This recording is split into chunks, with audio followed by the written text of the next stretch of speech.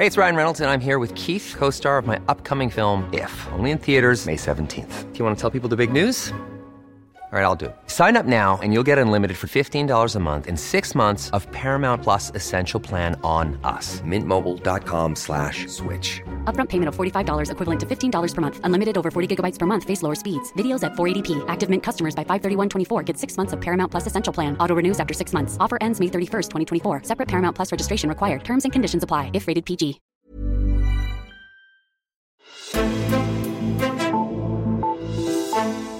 Hvis man forbyder tørklæder i skolen, skal man også forbyde andre religiøse symboler, og så kan det være slut med krybbespil til jul.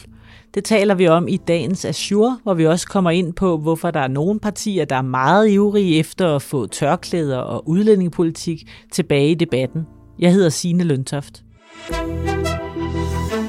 Og med mig i dagens Azure har jeg dig, Paula Larrain, redaktør for Altingets nichemedie Etik og Tro. Velkommen. Tak skal du have.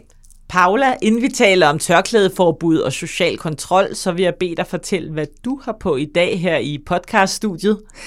Jeg har sådan en hvid hippie-skjorte på, med lidt sådan flagrende ærmer. Det føler jeg mig godt tilpas i, og et par kakifarvede jeans og gummisko. Har du nogle smykker på? Ja, det har jeg. Jeg har mange smykker på. Men jeg fisker efter, om du har nogle religiøse symboler på. Ja, men det har jeg faktisk. Jeg har 2 religiøse symboler på. Det ene, det er min halskæde, som viser, at jeg er døbt katolsk. Det er min lille dåbsemblem, og det er en lille ikon med Jomfru Maria og Jesusbarnet på armen i guld. Det har jeg altid om halsen. Og så har jeg også et armbånd med en lille engel på, og det er sådan lidt alternativ, religiøst, men det er den, der hjælper mig med at finde parkeringspladser og få dagen til at glide, og alting går godt og sådan noget. Det er et ritual at tage det på.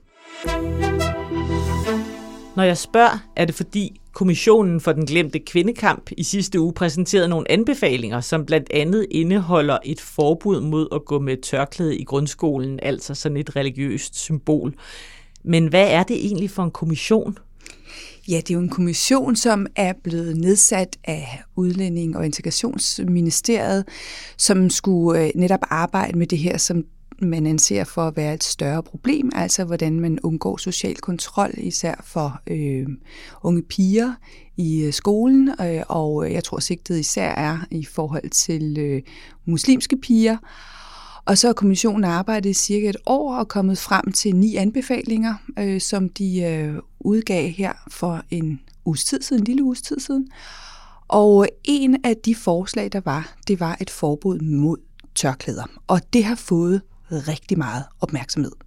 Ja, kommissionen er nedsat af regeringen, men den har ikke forpligtet sig til at følge anbefalingerne. Men Kaare Dybvad, udlændinge- og integrationsminister, han sagde i sidste uge, at han bestemt ikke afviser et forbud.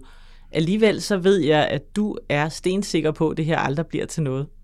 Ja, altså jeg er jo ikke fuldstændig stensikker, fordi alting kan jo ikke være mejslet i sten, og heller ikke vores frihedsrettigheder.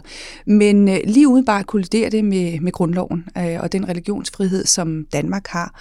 Og hvis man kigger på det sådan umiddelbart, altså hvis man vil ind og forbyde tørklæder, så kan det ikke lade sig gøre, hvis det er begrundet med, at tørklæder er et religiøst symbol. Fordi vi har man kan godt kalde det en udvidet religionsfrihed i Danmark, fordi vi netop har en tilknytning mellem stat og kirke, det vil sige, at folkekirken er en statskirke, og da grundloven i sin tid blev lavet, der var det faktisk vigtigt for dem, og især for Grundtvig, som var blandt de politikere, som var med til hele opturen før grundloven, der var det vigtigt for ham, at man fik det ind, at man måtte tro på, hvad man ville i Danmark. Men vi har da et burkaforbud, det kan jeg da huske under, var det den forrige regering, det blev vedtaget? Vi har ikke et burkaforbud, vi har et maskeringsforbud, fordi man netop ikke kunne forbyde burkaer, som så er, en lille minoritet i minoriteten går med.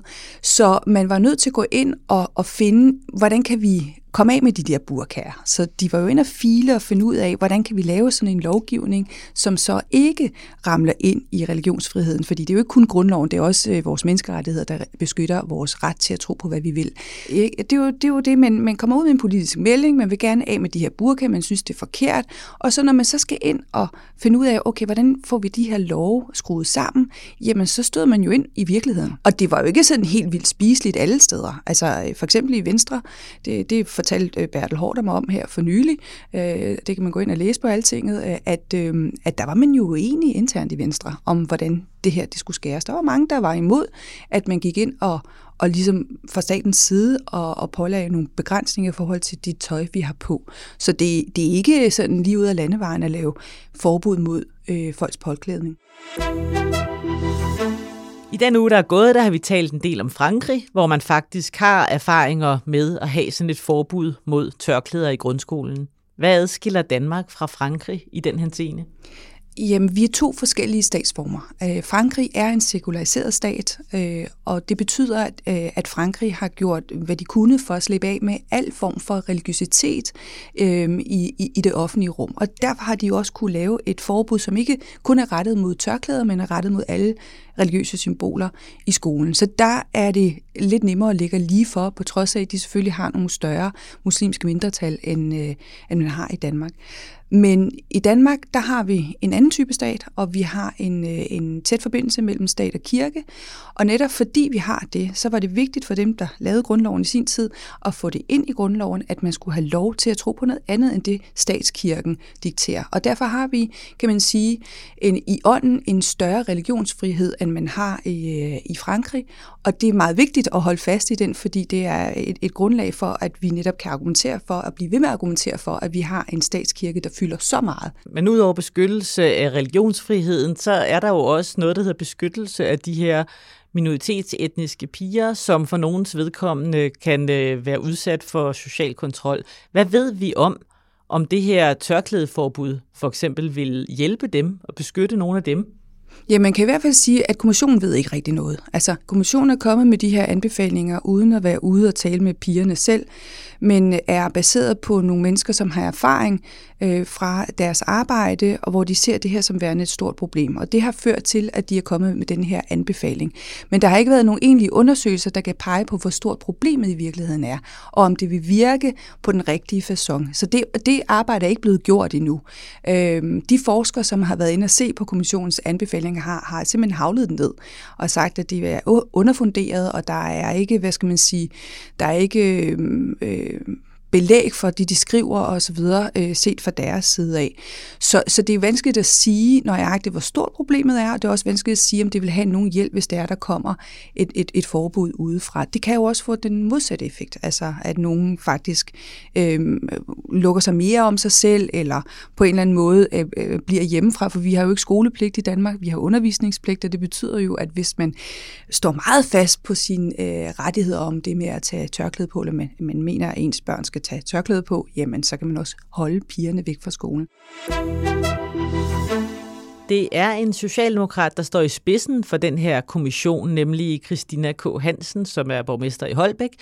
Og Socialdemokratiet har også meldt ud på området, det var det, vi nævnte før, med Kaare Dybvad, der var ude og sige, at de ikke afviste, at de kunne gå ind for sådan et forbud her. Hvordan har de andre partier reageret på den her anbefaling?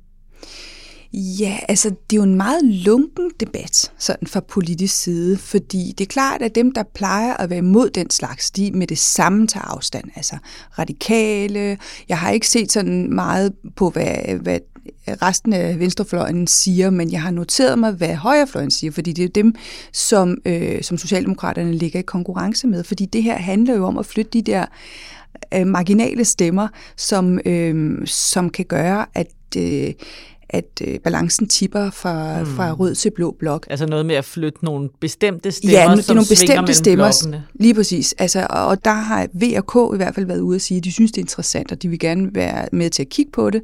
Men så er der så igen Bertel Haarder, som jeg interviewede før de holdt gruppemøde i Venstre, og der var han jo meget ærlig og tog fat i sin grundtvigske baggrund og erklærede, at det her det var imod det grundtvigske frisind, fordi man kan ikke gå ind og regulere folks påklædning på den måde, og det er han totalt imod, og navnlig fordi, at der er bred enighed om, som man siger, at hvis man gør det, så skal man fjerne alle religiøse symboler.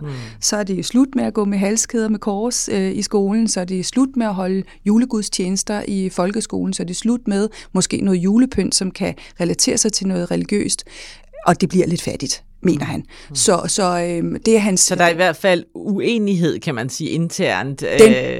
Den bliver svær, ja. Den bliver svær, i hvert fald for de liberale partier og omfavne.